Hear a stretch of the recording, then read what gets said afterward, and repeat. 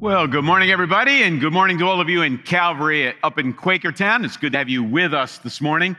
As you just saw, we're in a series that we're calling Make Way, in which we're looking at a few of the Old Testament kings of Israel, seeing how they prepare the way and make the way for Jesus, the King of Kings, whose birth we'll celebrate in just a few weeks. But before we tackle our few kings for this morning, there are a few announcements that you need to be made aware of. First of all, this Wednesday is Rise Against Hunger. I know most of the slots are filled, but there may still be a couple of openings. And so if you would like, and you can free up your schedule, or if you failed to go on and make a reservation, there still may be some time for you to do that. Also, our Urban Toy Store has 2 more weeks to run, and there are still some families and kids to be adopted and toys to purchase. If you haven't done that yet, you can go on the website, onto the app, and it'll kind of walk you through the process. Or we have gotten some comments back from people saying, well, I'd like to participate. I don't feel like going onto a website and purchasing, adopting. If you would like to make a gift to the Urban Toy Store, you can do that. You can write a check or give cash to the Urban Toy Store. Just make sure it's designated in that way. And we will have people make those purchases for you so you don't have to jump through the hoops of going online and doing that. Also, in just a couple of weeks, we're having Lights Along the Lane, kind of our gift to the community at the season when we're still kind of locked down to some degree. We're going to invite people to come and drive through our parking lot with lots of lights and experiences, but we're still in need of lots of volunteers. I mentioned, I think last week or the week before, we probably need about 400 volunteers to pull that off. All kinds of opportunities. You can be in costume, you can be behind the scenes, you can be set up, you can tear down. We're still in need of about half of those volunteers. And so, December 11, 12 is coming pretty quickly, and there may be some training or at least some information that needs to trade hands. So please, if you can, free up yourself for one or both of those evenings. Sign up to volunteer for Lights Along the Lane. Also, Christmas services are coming. If you remember, we have 5 that are scheduled, 1 Sunday morning, and then 4 will run that week, Christmas Eve and Christmas Eve. But it's a little different this year. We're asking you to go online and put your reservation in for which of the services you would like to attend and how many in your family or in your group are going to be coming. We do want you to invite your friends, invite your neighbors, invite people, but we do need to be able to figure out how many services we'll need, how many rooms we'll need to have and such. So please go online, go to the app, and reserve your spot. Well, now that we're done the announcements, we can get back to Make Way. Well, up until this point, we've looked at 3 pretty familiar kings and 3 pretty familiar stories. We've looked at Saul, we've looked at David, and we've looked at Solomon. And there have been glimmers of hope. Did you notice? I mean, every once in a while, even with Saul, you you get a little hopeful if you don't know the story, but in the end, all of them turn out to be disappointments. But there are a few lessons we can learn, even with 3 kings. And what I've been doing as we kind of work our way through the series, I'm collecting little lessons, and maybe when we wrap it up, I'll kind of spin them out for you. But here are a couple of lessons. And here's the first one. God loves to use flawed people to accomplish his ends. And that's a pretty good thing because that's the only kind of people that are around. But just because you're flawed and just because you failed doesn't mean you're disqualified. Look at Saul, look at David, look at Solomon. God used them, and they have big flaws, major gaps, big failures, and God still uses them. Here's another lesson I hope you noticed, and we see this all through the Bible, but it really comes to clarity with the kings. God is faithful to his people, and his plan will be fulfilled. Human failure, the screw-ups of the kings don't cause God to all of a sudden stop being faithful. And they don't mean that God's plan now is kind of put on the back burner or can't be fulfilled. No, God is faithful to his promises, faithful to his people, and his plan will be fulfilled in all of its detail. And so every once in a while when you're reading the Kings, even David, even Solomon, you're reading them, you think, oh my goodness, that means God's plan's kind of it. No. God's plan continues. God's able to superintend through all of those situations. But the one big lesson you probably heard every week, but we need a better king than all of those kings. As good a king as David was, a man after God's own heart. We need a better king than that. Somebody who was as wise as Solomon. We need a better king than that. And the whole Bible, the whole Old Testament is preparing the way and making the way to the perfect and ultimate king. And that king is Jesus. And that's what Christmas is all about. Well, this morning, we come to two kings that remind us that most of these guys have really strange names and very weird circumstances. In fact, if you went to Bible college or seminary, I guarantee you hate all these kings because some really weird Old Testament professor made you memorize their names. And you had to memorize them in order with dates spelled correctly. Don't ask me why they're weird guys there. And so we had to memorize, you had to memorize, but they're weird names. They're hard to pronounce, and the situations are strange. Well, some of you probably have heard of the divided kingdom, where you have Israel in the north and Judah in the south, right? Today, we're looking at two kings that actually start the division of the kingdom. So Jeroboam is the king of the north, the king of Israel.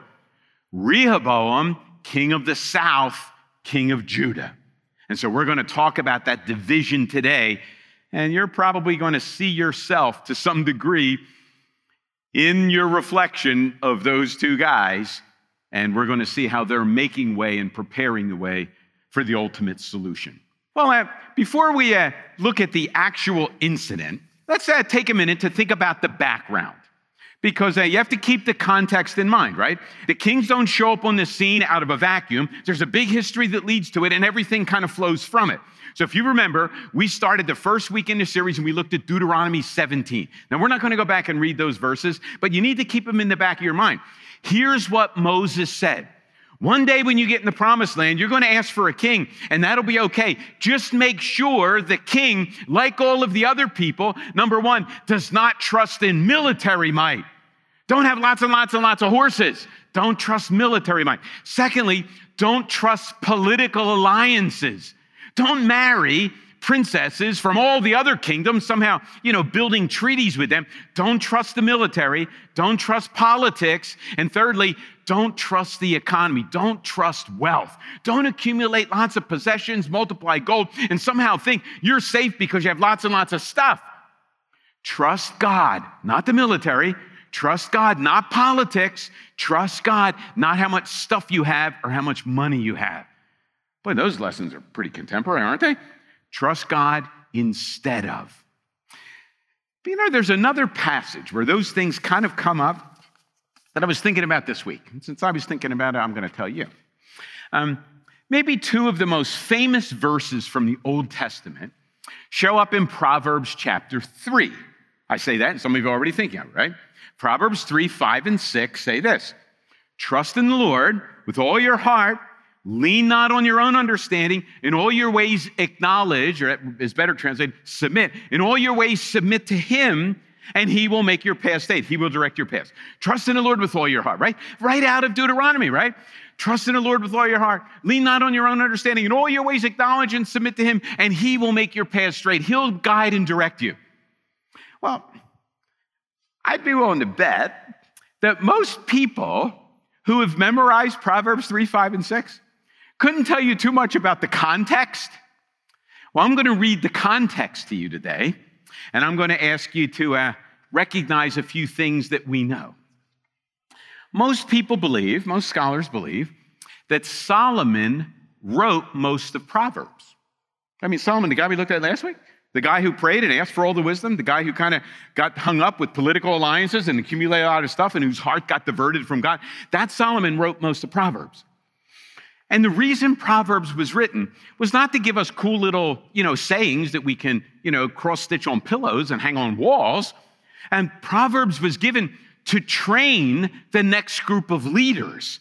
And back in that world, right, it's sons that became kings. And the leaders were normally related to the others. Now, with that in mind, I'm going to read Proverbs 3, 1 through 13, and I'm going to ask you to picture Solomon speaking to his son Rehoboam as he's passing on in his old age his wisdom as to how he should conduct his life and lead the people. Keep in mind the main themes from Deuteronomy 17. So here we go. My son, Solomon said. Now, you got to remember, Solomon had 700 wives and 300 concubines. Like anybody in Israel could have been his son, right? But maybe this is Rehoboam, right? Maybe it is my son. Here's what he says. My son, do not forget my teaching, but keep my commands in your heart, for they will prolong your life many years and bring you peace and prosperity. Let love and faithfulness never leave you. Bind them around your neck. Write them on the tablet of your heart. Then you will win favor and a good name in the sight of God and man. Trust in the Lord with all your heart. Lean not on your own understanding. In all your ways submit to him, and he will make your path straight. Do not be wise in your own eyes. Fear the Lord and shun evil. This will bring health to your body and nourishment to your bones. Honor the Lord with your wealth, with the first fruits of your crops. Then your barns will be filled to overflowing, and your vats will brim over with new wine. My son, do not despise the Lord's discipline, and do not resent his rebuke, because the Lord disciplines those he loves, as a father the son he delights in.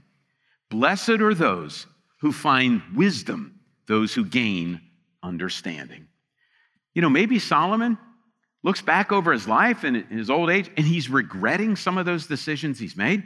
Maybe he's regretting some of those political alliances that came through marriage. Maybe he's regretting the times he was worshiping idols. We're not sure when. But if Solomon wrote this, can't you see this wise king passing on the advice to the new ruler, the next generation? And it almost sounds like he's paraphrasing Deuteronomy 17 as he's passing on to Rehoboam, his son, how he should then live. Even though he himself didn't live that way too well. Well, how about the root problem? What's the root problem?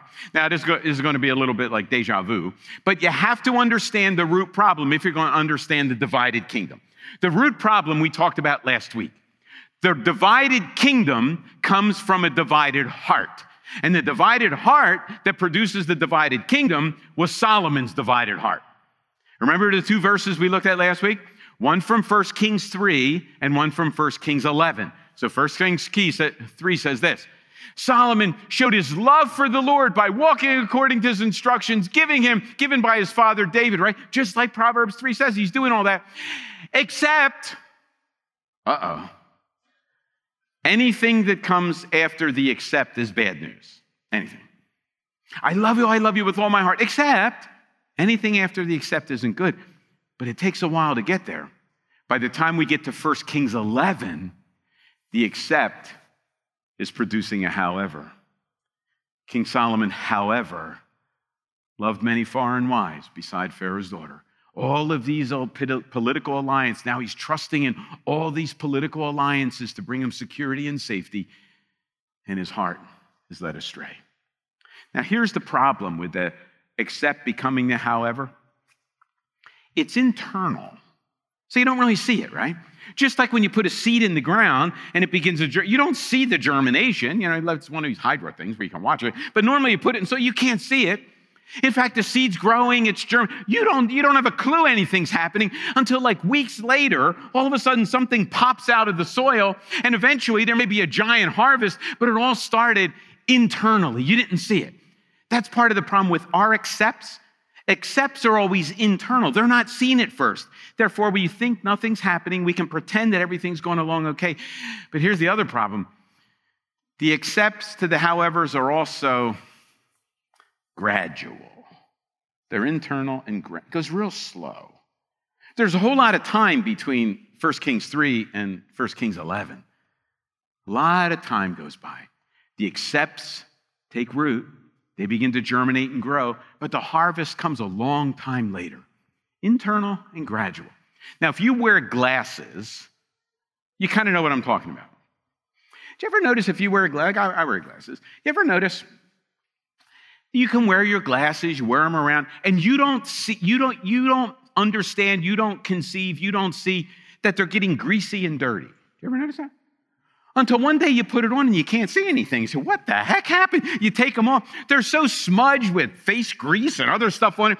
How in the world can you see? But it was a gradual process, right? A little bit of grease, a little bit of lint, a little smear here, a little smudge there. But over a period of time, your glasses become so full of stuff that you can barely see it. Oh yeah, but here's another way. Did you ever notice how gradual your prescription changes on your glasses? Like you think you're seeing okay. And you until eventually you go and you want to buy new frames to be cool, right? And so you go, they won't give you new frames because it's been like 9 years since you've had your eyes checked. And so in order to get new frames, you have to get a new prescription and you get your eyes done. And all of a sudden, he puts the lenses on and now you see clear and you think, I haven't been able to see for the last 2 years.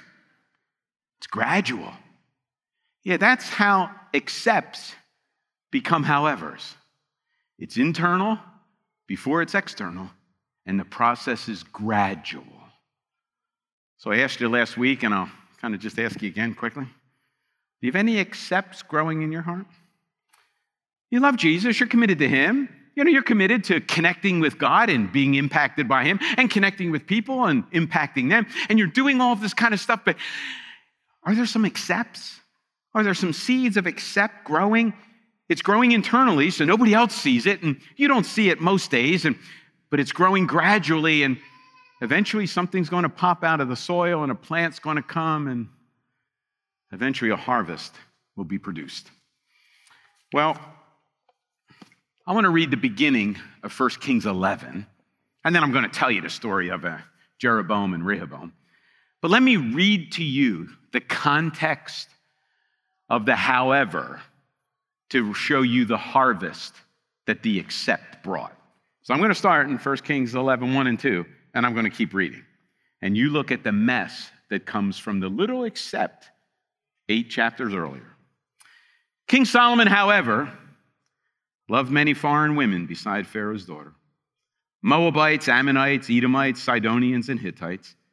They were from nations about which the Lord had told the Israelites, you must not intermarry with them because they will surely turn your hearts after their gods.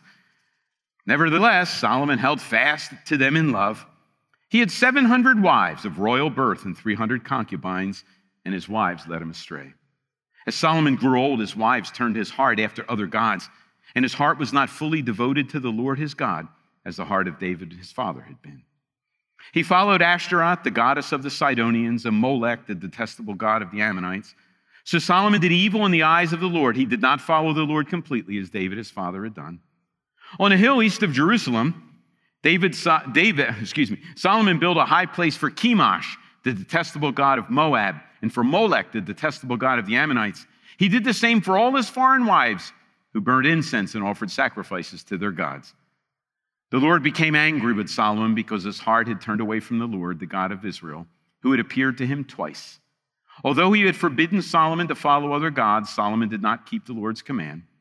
So the Lord said to Solomon, since this is your attitude and you have not kept my covenant and my decrees, which I commanded you, I will most certainly tear the kingdom away from you and give it to one of your subordinates.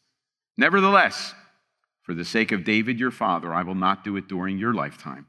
I will tear it out of the hand of your son. Yet I will not tear the whole kingdom from him, but will give him one tribe for the sake of David, my servant, and for the sake of Jerusalem, which I have chosen. Welcome to harvest. The divided kingdom is rooted in a divided heart. Solomon's divided heart actually winds up dividing the kingdom into Israel and Judah. And that's how the rest of the story reads. Well, how does that story go down? Well, the two main players. The first player we're introduced to is Jeroboam. Now you go back one side. We're still in a divided kingdom. Jeroboam is not related to Solomon, right? Jeroboam is a really competent worker. In fact, he's so good at his job that Solomon puts him in charge of all of the laborers, particularly all the northern laborers. And so Jeroboam, really bright, really good at his job. He is in command of all of the laborers. And remember, Solomon's a really good contractor, right? He's building all kinds of stuff, which means Jeroboam has his act together. Well, one day, Jeroboam's going for a walk, probably out to check on how the laborers are doing. And a prophet named Ahijah just walks up to him and sees Jeroboam. Jeroboam, I have a message for you from God. Jeroboam says, wow, what is it? Well, give me your robe and I'll show you. What? Now, Jeroboam had just bought this robe at Banana Republic, so he doesn't want to give it to him, but he kind of takes it off reluctantly and gives it to him. The crazy prophet, right, Ahijah, proceeds to rip his new robe into 12 pieces, tears it all up. I mean, Jeroboam's probably freaking out, right? He's probably got guards and stuff. What are we doing? But then he remembered, prophets do crazy stuff. Let me just remind you of a few crazy things prophets do. Isaiah the prophet went around naked for 3 years. I'm hoping the pastors here never do that, right? Jeremiah wore a yoke that was made for oxen. He wore a yoke around his neck. Ezekiel, he was just freaky. He did all kinds of weird stuff, right? He built little clay tablets he'd play with, shaved all his head, he beat it with a sword. And so maybe Jeroboam saying, prophets are usually nuts, right? So I better not do anything. He rips his new robe into 12 pieces. He then gives Jeroboam 10 of the 12 and keeps 2 for himself. He then says, because of Solomon's divided heart, God is tearing the kingdom from him. And you, Jeroboam, are going to get 10 pieces, but God's keeping 2 for the house of David. Wow. Well, Jeroboam must have tried to take matters into his own hands, because soon after that, Solomon tries to kill him. So probably he begins to say, hey, some prophet said I'm going to be king of the north. Solomon hears that. He's not going to put up with that. Send somebody to kill him. Jeroboam takes off and runs to Egypt. Stays there. He's in Egypt for a long time. Come back some. Solomon has a son. His oldest son is named Rehoboam. So he's kind of the crown prince, right? So it's time, Solomon's getting old. Maybe he does the Proverbs 3 thing. We're not exactly sure. Eventually, it's time for Rehoboam to kind of take over. And so Solomon dies. Now it's Rehoboam's turn. As soon as Jeroboam in Egypt hears that Solomon's dead, he comes back. And so he kind of gets together with the people he knew. And just before Rehoboam takes over, before all the northern tribes kind of commit their allegiance, they come with a request. And the request seems you can read this, right? It's right after 1 Kings 11. Just keep reading. It's kind of a good request, right?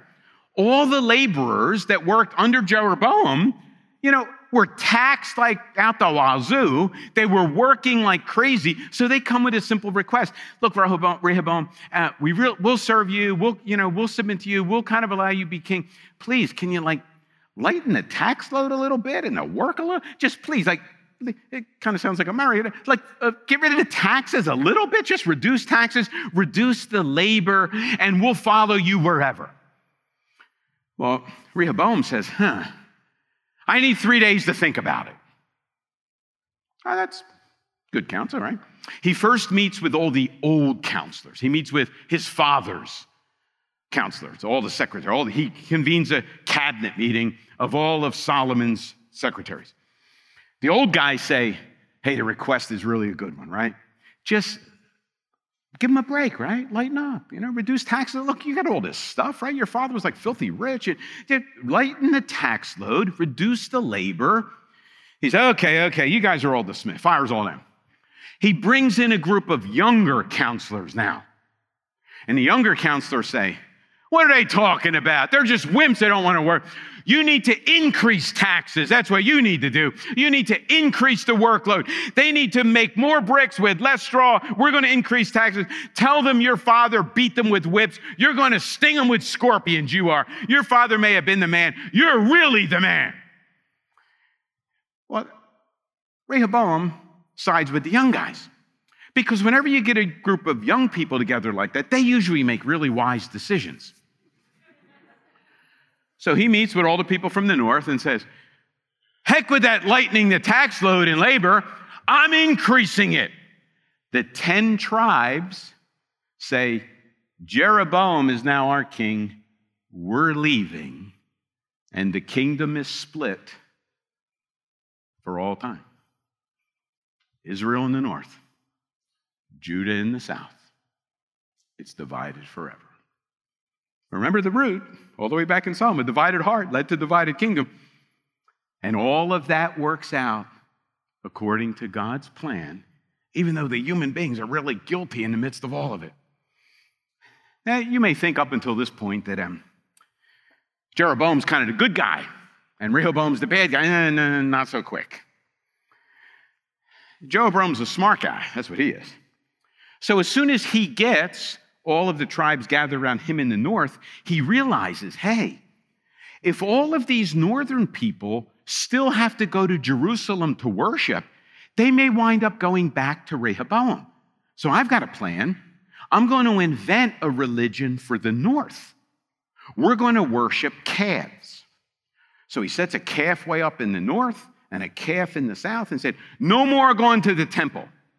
You're going to worship these calves, kind of reminiscent of what Aaron did, right? We're going to worship these calves, idols. He fires all the Levitical priests, institutes priests, anybody who's willing to pay the right price. Says, Jeroboam is not headed in the right direction. In fact, Jeroboam becomes so wicked that through the rest of the history of Israel, those northern 10 tribes, all of the bad kings, and they're all bad, right? All the nasty, wicked kings of the north, every one of them is said to, and they followed in the footsteps of Jeroboam. And they followed in the footsteps of evil Jeroboam. His legacy is sin. That's Jeroboam. Now, did you notice we had two kings, right? We have Rehoboam and we got Jeroboam, and both of them kind of off the rails a little bit. And maybe it's hard to even find a glimmer of hope in these two guys. And certainly a lot of failure and a lot of flaw, but they have the same problem underneath it all. And here's the same problem. They reject God's revelation and they elevate their opinion. That's the problem. Did you remember what I didn't read Proverbs 3 for fun, right? You remember what Proverbs 3 said? Don't trust your own understanding. In all your ways, submit to God. Neither of them did that. Now, Rehoboam did it a little bit of a disguise. He brought the old guys in. Notice, he never called in the prophets. He never asked God in prayer what he should do. He called in the old counselors. He didn't like the advice they gave, so he fired them. He brought the young guys in. He liked their advice, so he followed that. He's rejecting God's revelation. He's not following Deuteronomy 17. He's not following Proverbs 3. He's off the rails. He's rejecting revelation, and he's elevating his opinion. Well, Jeroboam, he doesn't even call any counselors in, right? He knows what he should do. He's going to create idols because he wants to find his security. He wants to find his significance in having the people submit to him. He's afraid if they go to Jerusalem, he's afraid if they go south, he'll lose his handle on them. He's rejecting revelation and he's elevating his opinion. Two kings, same problem. Do you see yourself in that? Do you ever reject God's revelation? Because it doesn't seem to make much sense. Look, put yourself in Jeroboam's shoes. It doesn't make a whole lot of sense. You're going to allow all your people in the north to go to the temple in the south 3 times a year? That doesn't make any sense. Oh yeah, but the revelation says, well, the revelation doesn't make any sense. You ever read the Bible and say, this doesn't make any sense. I better not do it. I better go with my own opinion. Or I'll call in some counselors and see what they have to say. Rejecting revelation, elevating our opinion. You see, here's the problem that we all have. Look, we all want security. We want safety. We want all of those things. But sometimes our hunger and pursuit of those things trumps anything else that God wants us to have. And the real problem is not that we're searching for those things. God promises them, but we search for them listening to the voices that are diametrically opposed to God's voice. Are you going to follow revelation and the wisdom of God? Or are you going to follow your own opinion, the wisdom that you think you have, and that's not too wise? Rehoboam called in the counselors, but they weren't too bright. Jeroboam had himself as a counselor. Well, that's having an idiot for advice. Both of them are off. They reject revelation. They elevate their opinion. That's the problem. And that's our problem. We hear what God says, we put it on the back burner. We assess what it says in our own minds. We make a decision that we think's wise. We call in counselors until we find one that agrees with us. Then we go with that one. You know, but there is a solution. Only one solution. The solution is the one that the kings are pointing to. The kings are leading us to the ultimate king, and the one solution is Jesus. Let me read to you how Paul wrote it. Now, keep that wisdom stuff from Proverbs 3, Solomon being all wise. Keep that in the back of your mind, right? Deuteronomy 17, Proverbs 3, all the failures of these kings. And listen to what Paul writes. My goal is that they may be encouraged in heart, united in love, so that they may have the full riches of complete understanding, in order that they may know the mystery of God. What's the mystery of God? Namely, Christ, in whom are hidden all the treasures of wisdom and knowledge. The last verse that I read from Proverbs 3 says, pursue wisdom. At all costs, pursue wisdom. Paul says, Jesus is wisdom. Pursue him, follow him. The kings are preparing the way for the king. The kings need to make way for the king. That's what we need to do in our lives too. Let's pray. Lord, thanks for these strange people with funny names and really weird circumstances that we can't even relate to. And yet when we scratch back from the surface and see underneath the veneer, we kind of see someone that resembles ourselves. We see Rehoboam that calls in counselor after counselor until he finds one that agrees with him, and then he runs with that plan. We see in Jeroboam somebody who doesn't even need counselors, just goes with his own gut. And all the while they reject your word, they reject the prophets, they reject revelation as they elevate their opinion. Lord, help us as we move toward Christmas to be preparing our hearts as soil is prepared for the seed, as we make way for the King. And Lord, maybe the message of this whole series and the message today can be encapsulated in turn your eyes away from all these things. Turn them to Jesus, just like Paul said. That's where wisdom and eternal life are found. We pray in his name. Amen.